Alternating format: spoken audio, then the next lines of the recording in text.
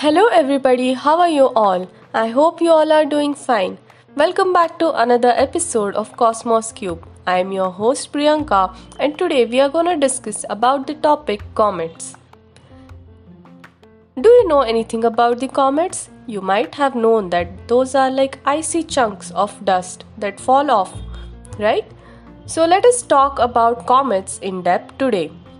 In the distant past, where people were both awed and alarmed by the comets, perceiving them as long haired stars that appeared in the sky unannounced and unpredictably, Chinese astronomers kept extensive records for centuries, which included illustrations of characteristic types of comet tails, times of cometary appearances, disappearances, and celestial positions too.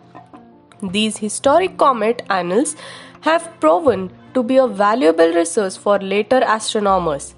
We now know that comets are leftovers from the dawn of our solar system around 4.6 billion years ago, and these consist mostly of ice coated with dark organic material. Comets are frozen leftovers from the formation of the solar system composed of dust, rocks, and ices.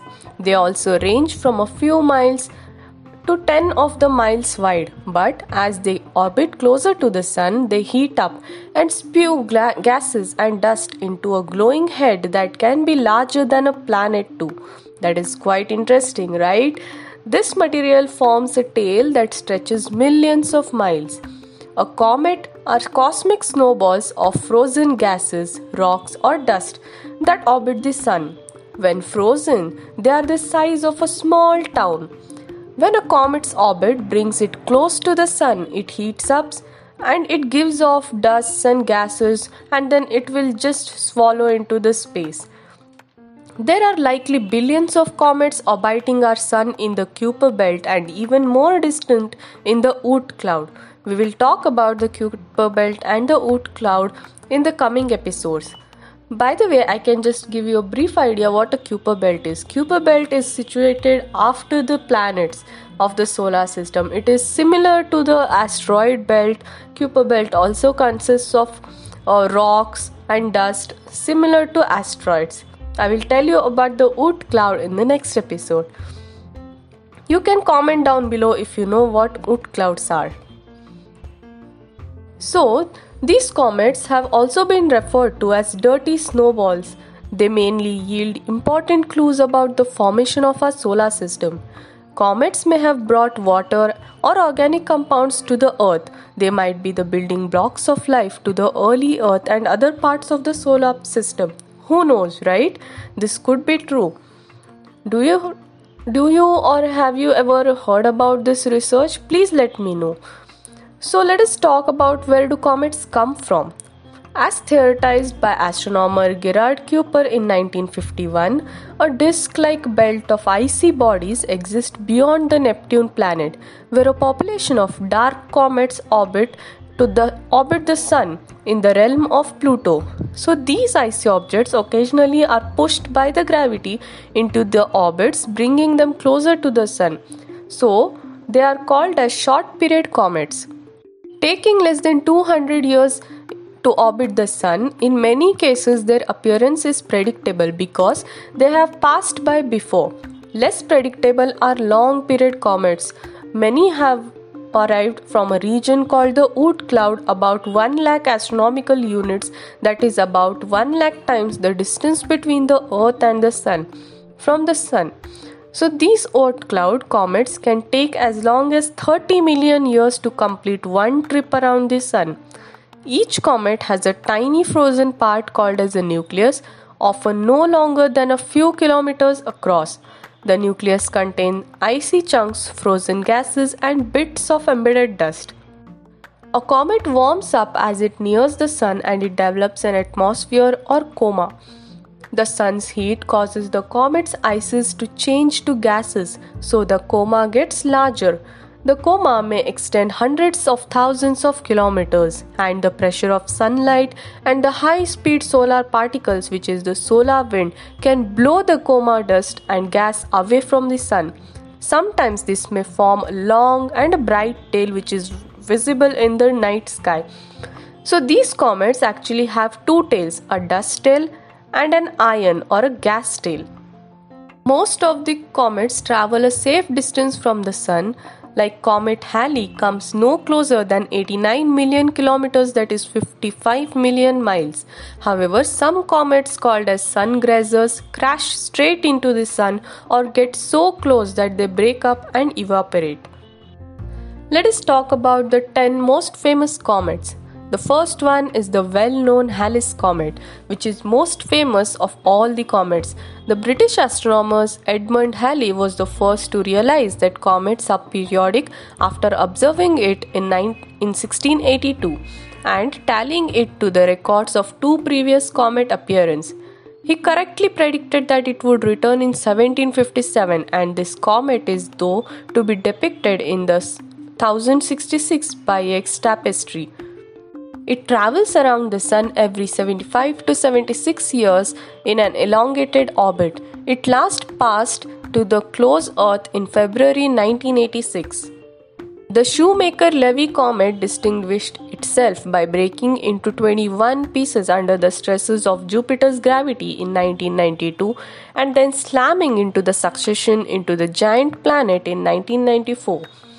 The Hyakutake, an icy blue ball with a faint gas tail, created the most spectacular comet display for 20 years as a comet Hyakutake passed just 15 million kilometers from Earth on March 19, 1996. Correct me if I'm wrong about the pronunciation of the comet, okay? The Hale-Bopp. The comet Hale-Bopp made its closest approach to Earth for 4,000 years in January 1997. The last time the cosmic wanderer was seen near Earth was during the Bronze Age in 2000 BC. The comet Borrelly. After the Halley's Comet, it was the only second to be spied close up by a spacecraft. NASA's Deep Space One paid a visit in 2001 and gave researchers a detailed glimpse of the comet's pitch-black core. The comet Encke. The comet Encke was the second comet discovered to be periodic by German astronomer Johann Franz in 1819.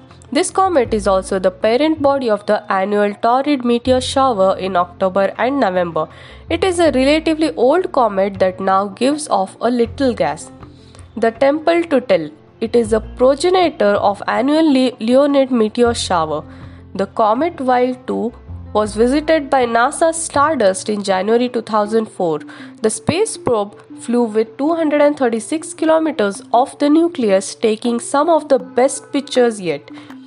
It also collected the first ever sample of dust particles to be taken from a comet's wake. The comet Tempel-1. On 4th of July 2005, NASA's Deep Impact spacecraft fired a washing machine-sized impactor into the path of comet Tempel-1.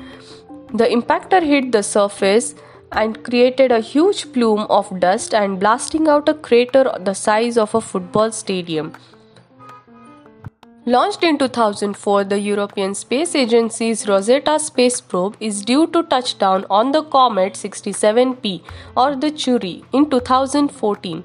So this comet is thought to be around 5 kilometers across the currently orbits the Sun about 6.6 years. Its orbit used to be much larger, but the interactions with Jupiter's gravity since 1840 have knocked it into much smaller orbits.